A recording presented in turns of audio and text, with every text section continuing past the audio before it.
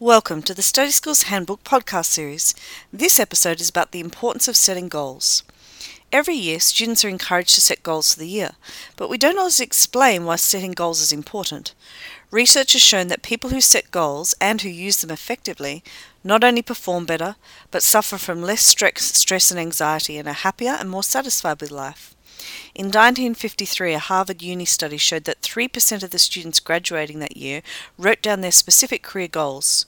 20 years later, a team of researchers interviewed the class and found that the 3% who had written down their goals were not only happier, but worth more financially than the other 97% combined. So here are some reasons why you might like to set some goals for the year. Setting goals gets you to think about possibilities. Goals gives you a direction to work towards. Goals give you a clear picture of where you want to go. Goals help you to push yourself just that little bit more. Goals help you to have a more fun and fulfilled life.